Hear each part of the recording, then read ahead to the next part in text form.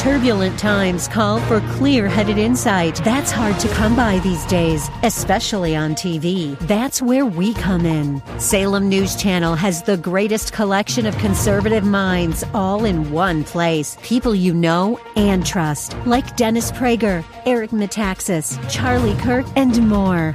Unfiltered, unapologetic truth. Find what you're searching for at snc.tv and on Local Now, Channel 525. But we're going to wrap Money in the bank. Rates are good. Pretty exciting. You know why? Why? Free money. You understand what I'm saying? Hey, welcome back. Thanks for staying with us. This is your Real Estate Chalk Talk with the big money segment of the program. That's the segment everybody waits for. They hear about the ratios. That's why it's last. Yeah, that's why it's last. Everybody has to stay through the program to get to this segment. Yep, they hang on. Good. Well, let's talk a little bit about money and finance and where things are at. So, had a increase in rates this week, so we're kind of hugging that higher sixes area. Again? You look confused. Yeah, I'm just surprised. Yeah. So it seems like there's no reason for it. No, there is no reason for it, and you need the headline. So it went up a little bit. So you're still, we keep talking that 30-year fixed mortgage, kind of that's the rate everybody kind of gauges off. You're probably 6.75, or we can't say an exact rate because then you have to have the APR, blah, blah, blah. So probably mid to high sixes is where you're at right now. So not horrible, but it does, I think we're getting better. I did, from the earlier segment when we were talking about just rental income and stuff like that, and you said, well, if you got a $400,000 home, you put a little bit of money down, can you rent? Well, a payment on a $400,000 home with 5% down, because that's typical for a first-time home buyer, you're looking at a payment of about $3,100 now. Yeah, renting is less expensive. Right, so renting's a lot less expensive, so that's why on that same single-family home? For sure. So, just as a for instance, I have a property I can't give away in Lakeville, and please call me if you need a great, fantastic 2016 built Rambler with 4 bedrooms and 3 bathrooms and all the things. You got a Rambler? Big bedroom on the main level? Yeah, main level. It's like an executive Rambler, but there's association maintenance, et cetera, et cetera. Not selling the house right now. The point is, I looked at renting it for them for a period of time because this was a divorce situation. She bought the house. Now she's hooked back up with a great guy, and they're blending their families, et cetera. And now we're selling one of the asset there prior to them merging, maybe getting married. Yeah, prior to the merger. Sure. Merger. So going to sell that. Can we call it merger going? Going to sell that. I think that would be fun. The merger prior to the merger. There's your business background. Right, there you go. Work that in. And we're looking at renting the property, and frankly, rents are softer. And so, could we have rented it for $3,200 or $3,300 18 months ago? I think we certainly could have. Coincidentally, we could have sold that house for another $30,000 18 months ago, too, in my strong opinion. When the market was how it was with the interest rates the way they were, it was easier to sell properties fudged up a little bit higher in terms of pricing. And, we've talked about it a ton, multiple offer situations, et cetera. Point being, the rent on that property is like high twos, $2,900, $2,895, under $3,000 for sure. And we're seeing the same thing with 2-story homes. So 2-story family, quote, air quote, family style homes, 4 bedrooms upstairs, 3 bathrooms, finished basement or not. Same thing. Those are like high 2,000s. So there's not as much of a gap between, like, I have a rental property in Lakeville myself that is $2,200 a month. Split level, 4 beds, 2 baths, 2-car garage, 2,000 square feet. You can get 3 or 3,500 square feet for under or around $3,000 a month. So when you're looking at a house for $400,000, what is that house? That house is a 4-bed, 2-bath, split level. Maybe it's a 2-story, older, dated. So to go out and purchase that, the equivalent. It's just cheaper to rent. But now we'd get into that whole other conversation. And I've got way too much stuff to have that conversation. Sure. So we'll keep going. Regarding home ownership versus wealth building. Yeah. So it just everything depends, right? Like our friend Michelle will say in the legal business, everything depends. Like, are they transient? Did they just get a divorce? Are they just moving into the area? Do they have children? They're setting down roots. Are they younger and they're there's all kinds of reasons why it's time to start buying real estate, which I'm a huge proponent of. I've been selling real estate for a long time. But there are times when you should rent as well. Right. You talked a little bit in the earlier segment, Keith, about the unintended landlord, that's not a good thing, sell the property, blah, blah, blah. I don't think it's not a good thing. I just think that's what you said. If we roll the tape back, you said we can roll it back. And what I said, what I will always say to my clients or anybody else that's looking for advice, was it your intention or is it your intention to own? Maybe it wasn't rental in the beginning, property. Right? But now your intention is to own rental real estate. Okay, well, if that's the case, would you buy this property to rent? That's the question. Well, the situation, though, that we run, we have a past client right now, right? They're locked in. I locked them in at 2.875, right? We hit the market, perfect timing, perfect. Well, now jobs have taken them to the west side of town. They're in Rosemont. They're like, there's no way we can do this. And he's like, I'm going to sell the property and go, and I'll take high sixes. So our conversation now is, well, do you hold on to that low? Because his payment is low for a big house that he could probably rent it.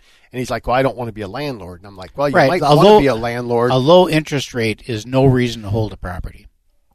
That is just not that is a factor maybe in your determination of whether or not that property can be profitable for you. Right. But it is certainly not a reason, a top tier reason that you would have a decision maker reason of whether or not. Well, cash flowing rental real estate is a very, cash flowing rental cash flow works. Cash flowing rental real estate is fantastic. A lot of times you would buy a property and not have a cash flow. Maybe you're feeding it a little bit, and that is fine too, depending on your overall goals of like acquiring real estate for rental purposes.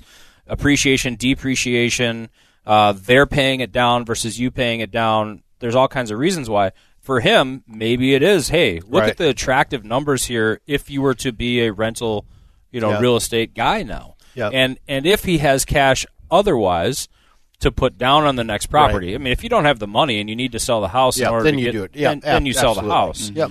But if you're in a good environment where, okay, well, now we're this age and our kids are going to be in college, and hey, by the time there's all kinds of factors. Yeah. Right? Rental real estate is a great idea. Yeah, it's just an interesting conversation, and it was, now he's like, well, maybe I should talk to a rental, like a management company. How much will that cost me a month? Yeah. And if I could step away from it, not touch it, and then have someone manage it because it cash flows so well, then it's a maybe, in that scenario. So yeah, and then you're adding that into your overall investment portfolio, so diversification of, the overall assets. Yep. Sure. So that's kind of where the market's at. So markets has stayed pretty steady, up a little bit. We're in good shape. We're getting busier. We're feeling the spring market come, probably because it's so dang nice out. It was cold, but now it's so nice out again.